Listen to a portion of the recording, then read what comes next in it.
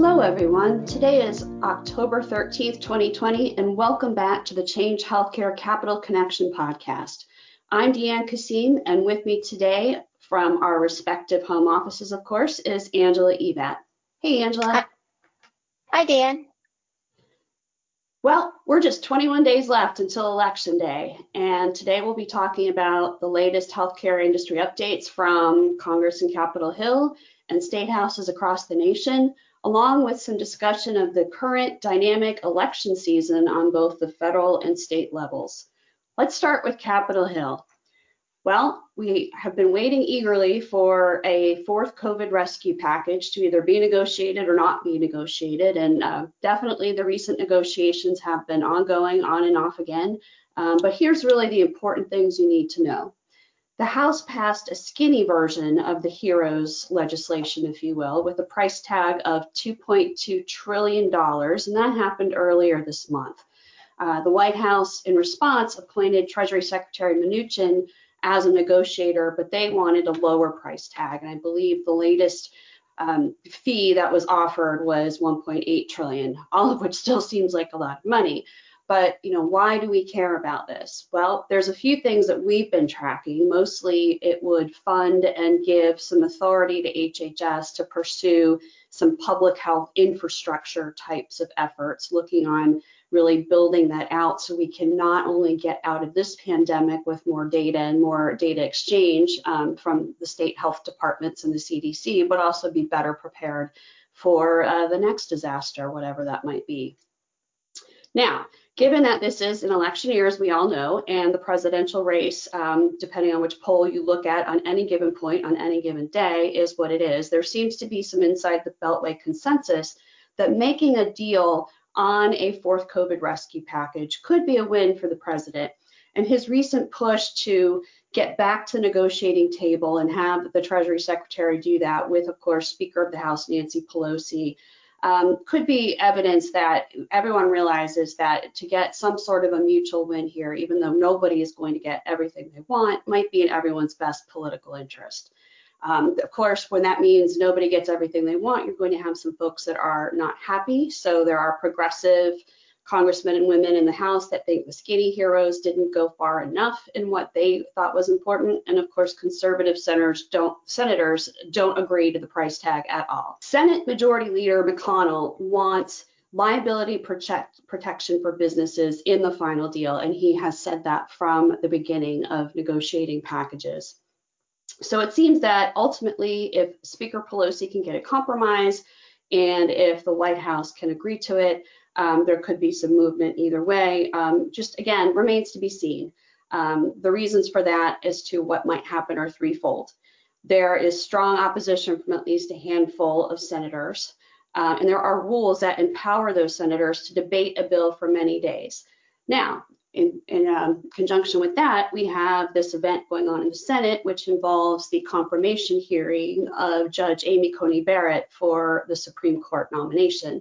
So McConnell has said he'd like to have that as the last week in October to be set aside for Senate floor debate, all of which really equates to we don't have a lot of time right now to do this before the election in terms of a fourth COVID package. So what happens in the lame duck session? And for those of you that don't know what a lame duck is, other than the animal, it really is the period after the election where Congress comes back, finishes up unfinished business, and then of course breaks for the December holidays.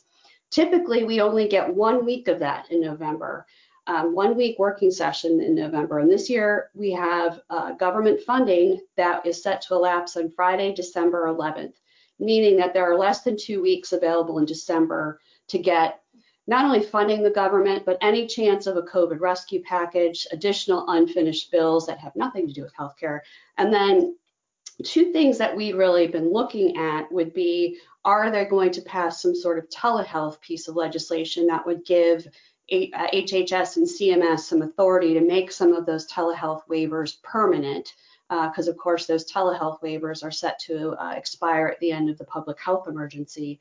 And then would we get any legislation that would address the issue of surprise billing? All of this remains to be seen. And of course, when we come back after the election, we'll have a lot of updates and a lot to unpack. So upcoming rules, there are several rules, both proposed and final, sitting over at the Office of Management and Budget, which is an arm of the White House that looks at finishing up proposed rules and finishing up final rules before they're released. Some key ones that we're waiting on that will have wide-reaching implications for the industry would be the final rule that CMS has written, just dictating price transparency for payers. That hit OMB last month, so we are expecting that to come out at some point, hopefully before the end of the year. OMB typically has 90 days to act on a rule before it's supposed to be released. And also HIPAA privacy. There's a proposed rule that is entitled Changes to Support, Remove Barriers to Coordinated Care and Individual Engagement. And so, of course, that would have big implications for the industry. That rule actually hit in July. So theoretically, it should be out at the end of this month, but there's been a lot of things that have been going on this year, folks working from home, and of course, there's some COVID going around certain places around the White House complex. So all of this has a huge impact on when these rules might come out. So I mentioned the Supreme Court nomination and what we might expect of how that would or would not play into a court hearing on the ACA. That hearing is, of course, supposed to begin 1 week after Election Day on November 10th. And when they would actually make a judgment could be literally anywhere around the springtime next year, again, TBD. But I just thought I'd share the recent Kaiser Family Foundation poll that was conducted at the end of last month on what does the public think about the ACA really. And I thought it was interesting that 49% found it favorable, 42% found it not so favorable. So really kind of split indecision, if you will, with slightly more liking it. But the one thing that was incredibly popular was protections for pre-existing conditions. So in our next episode, just to tease this out a little bit, Angela, one of the things I want to talk about when we get to that point is what can we expect if an ACA decision comes that overturns the law? What could we expect if it stays? And what might the candidates or whoever is, of course, wins the presidential election be thinking about? So far, Vice President Biden has laid out quite a few policies that are talking about the public option, and he would really build off the ACA regardless of the court decision. And we've been waiting for details of the health plan from the current administration, and some of the details are not really there yet, but definitely to be continued, I think, in the next few weeks when we see how the election results end up, and also the balance of power between does the Senate flip to Democratic control or does it stay within Republican control? Really, the House of Representatives is not expected to change majority parties. So that said, just to wrap up, I don't really want to spend a lot of time commenting on polls. I do say that if you wanted to look at aggregate poll information, there's a website out there that is run by Real Clear Politics. Do your Google search or your favorite search to look them up. But I think I personally learned some lessons in 2016 when we thought we figured out who was actually going to win, and well, the results are what they are. So I look forward to unpacking that at our next podcast. And then lastly, I would just want to say and this involves some of the state stuff, legal challenges to votes. There's already talk about this potentially being a contested election in several states, simply because of the way that the states are counting the ballots or not counting early ballots. There's been some things with the state of Pennsylvania talking about the fact that they actually have to put their ballot and sign it in two places, and it involves two envelopes, which if it's not signed in both places, is that no longer a valid ballot. They're calling it a naked ballot in Pennsylvania. And the other thing is Pennsylvania, and I believe Michigan and Wisconsin are also not planning to count early ballots all that early. So it brings up a possible election night scenario where these states, which are also important swing states, may not have all their ballots counted, and it could take literally a week longer if there's legal challenges. All of this really in an unprecedented year leading up to what could be an unprecedented election night. So with that, I will segue into the state issues. And Angela, I'd love to hear what you're seeing. Sure. And just to piggyback a little bit on some of the items that you talked about, where we'll see more discussions in our next podcast on the ACA and what will happen there, and its particular implications potentially on Medicaid expansion and folks who received benefits under Medicaid expansion and how ACA rulings could impact states in that regard. And you're right, in terms of the ballots and absentee ballots and early voting in states, we're seeing a lot of already rulings by courts where folks are bringing up cases on the administration of voting in particular states. And you mentioned a couple in Pennsylvania. We're also seeing in Texas when it has to do with the ballot drop boxes and the locations of those. So there's going to be a lot of interesting things to talk about as the election plays out in states. But just to roll back into the healthcare discussion at the state level, we're seeing states continue to take steps to reopen, most with a phased and regional approach, and that hasn't changed. But states are also extending their emergency orders put in place earlier. We saw this at the federal level, but states are also doing this to continue with their flexibilities and emergency orders. In addition, states are addressing, not only continuing to address COVID cases in their states, but state public health authorities are also planning for vaccine distribution once one is available. Back in September, HHS and the Department of Defense released documents that outlined the administration steps to deliver vaccine. And at that time, the CDC also provided a 57-page interim playbook for states, tribal and territorial and local public health departments, which they plan to update as more unknown questions are answered regarding the vaccine. But this playbook identifies key activities that state public health authorities should implement to prepare for vaccine distribution. The CDC also provided about $200 million to jurisdictions for vaccine preparedness, and this is through the CARES Act. Although the administration also estimates that the vaccine distribution will generally cost more than $200 million, and estimates in the trillions. In return, the CDC is asking states to submit their vaccine distribution plans by next Friday, or this Friday, October 16th. So we're seeing states convene vaccine distribution task force or advisory groups, and this is not unlike at the beginning of the pandemic, where governors were convening these task forces to address contact tracing and PPE procurement and other activities. But now they're also convening these vaccine distribution task force to address their plans for vaccine distribution. These groups are usually appointed by the governor, make up public health officials, medical experts, and local community officials. We're seeing this in New York and Connecticut and Oregon at first. They're bringing together these groups who are typically addressing things like vaccine prioritization. So who will get the vaccine first? Is it frontline workers, those who are at high risk? They're also looking at distribution network capacity, making sure they have qualified professionals to administer the immunizations, those either the primary care providers, pharmacies. They're also looking at supply procurement to make sure that appropriate supplies are available, such as syringes, refrigeration and storage to maintain these vaccines. And then also the data infrastructure.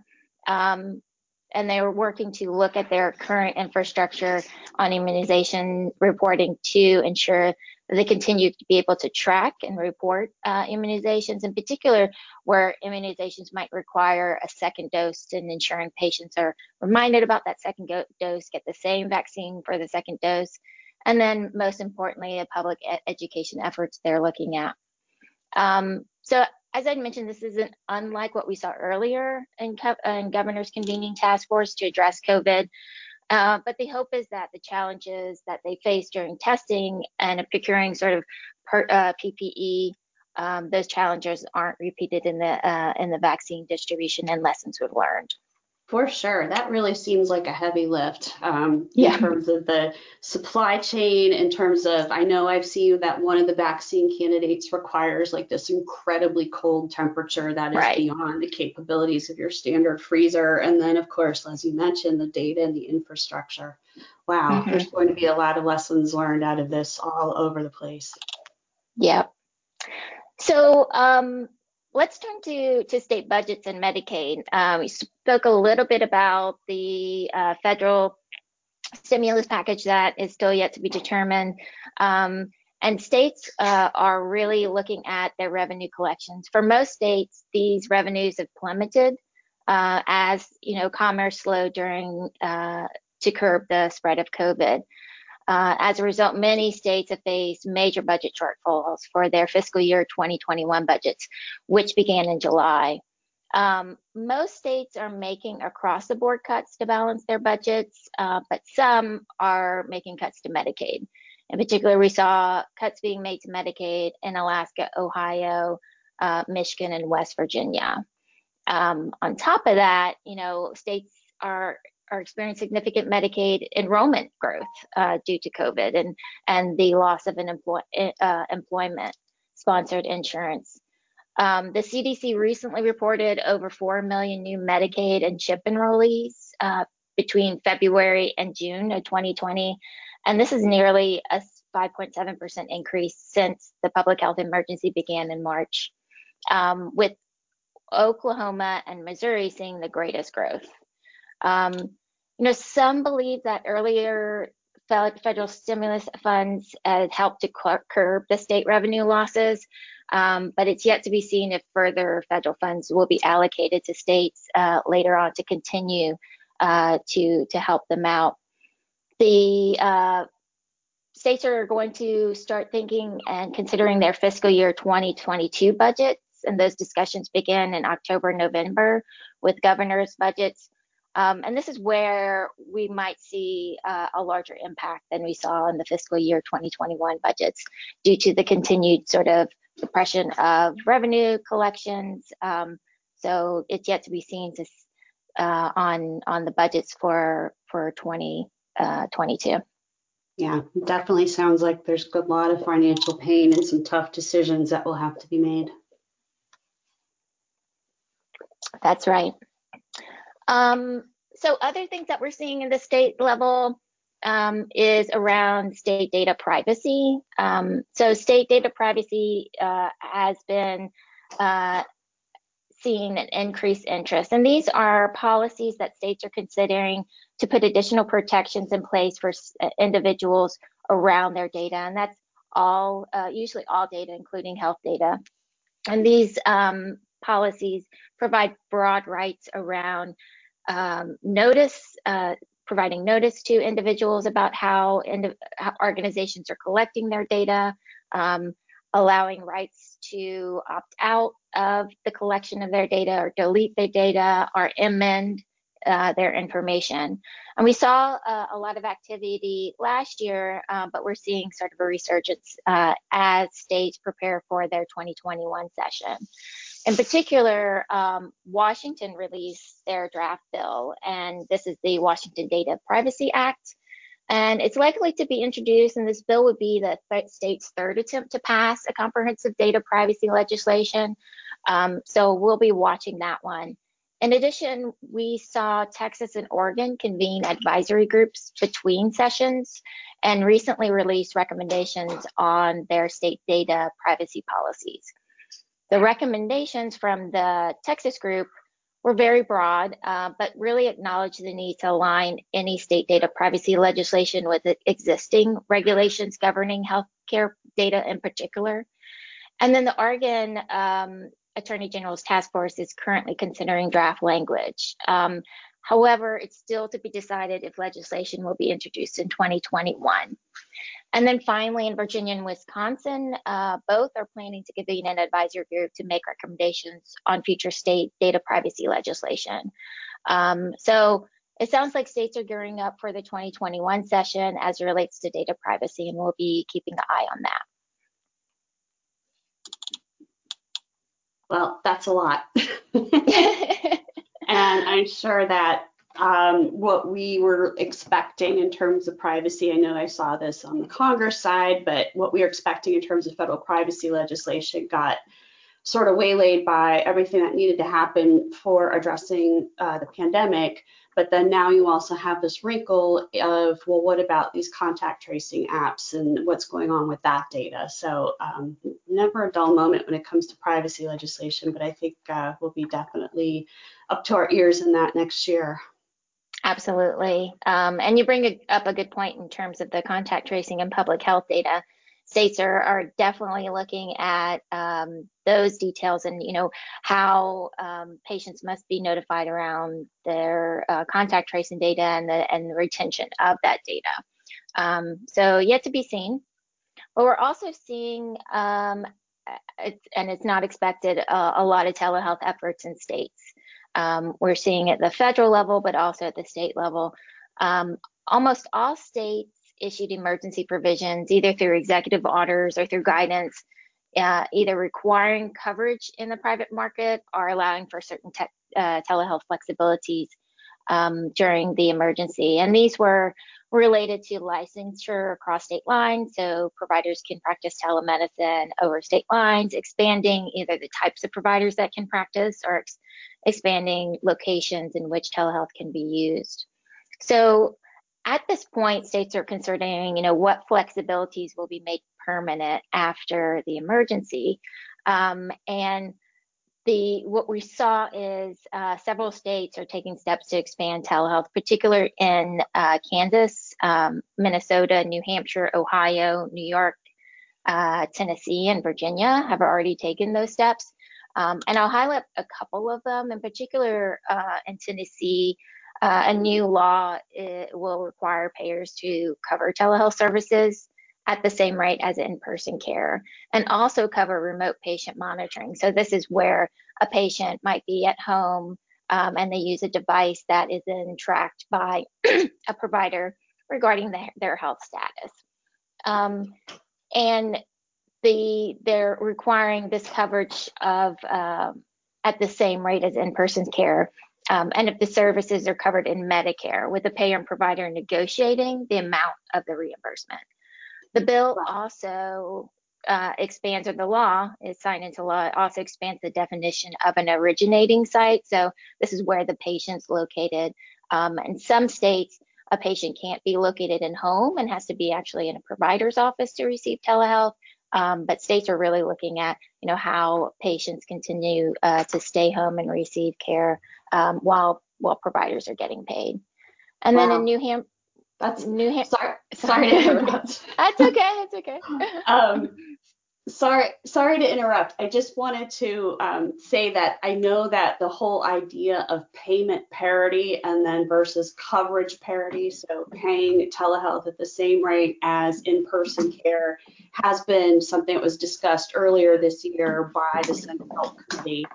And, the interesting thing about that is that they didn't come up with a conclusion. But the one thing that the federal government has to do is to let the states make their own decision because they govern the health plans in the private sector or employer-sponsored health care.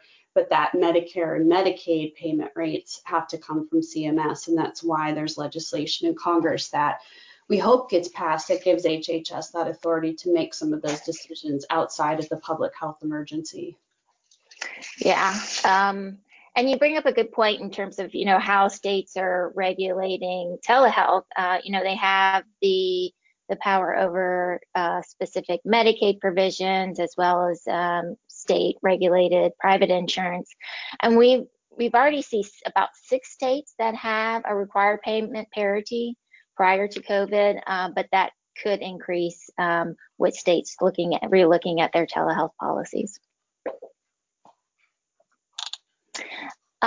So moving on to state elections and key states to watch. For currently in the 50 states, there are about 99 state legislative chambers altogether, and 86 of those chambers are holding elections this year. So that's 44 states that will be holding elections.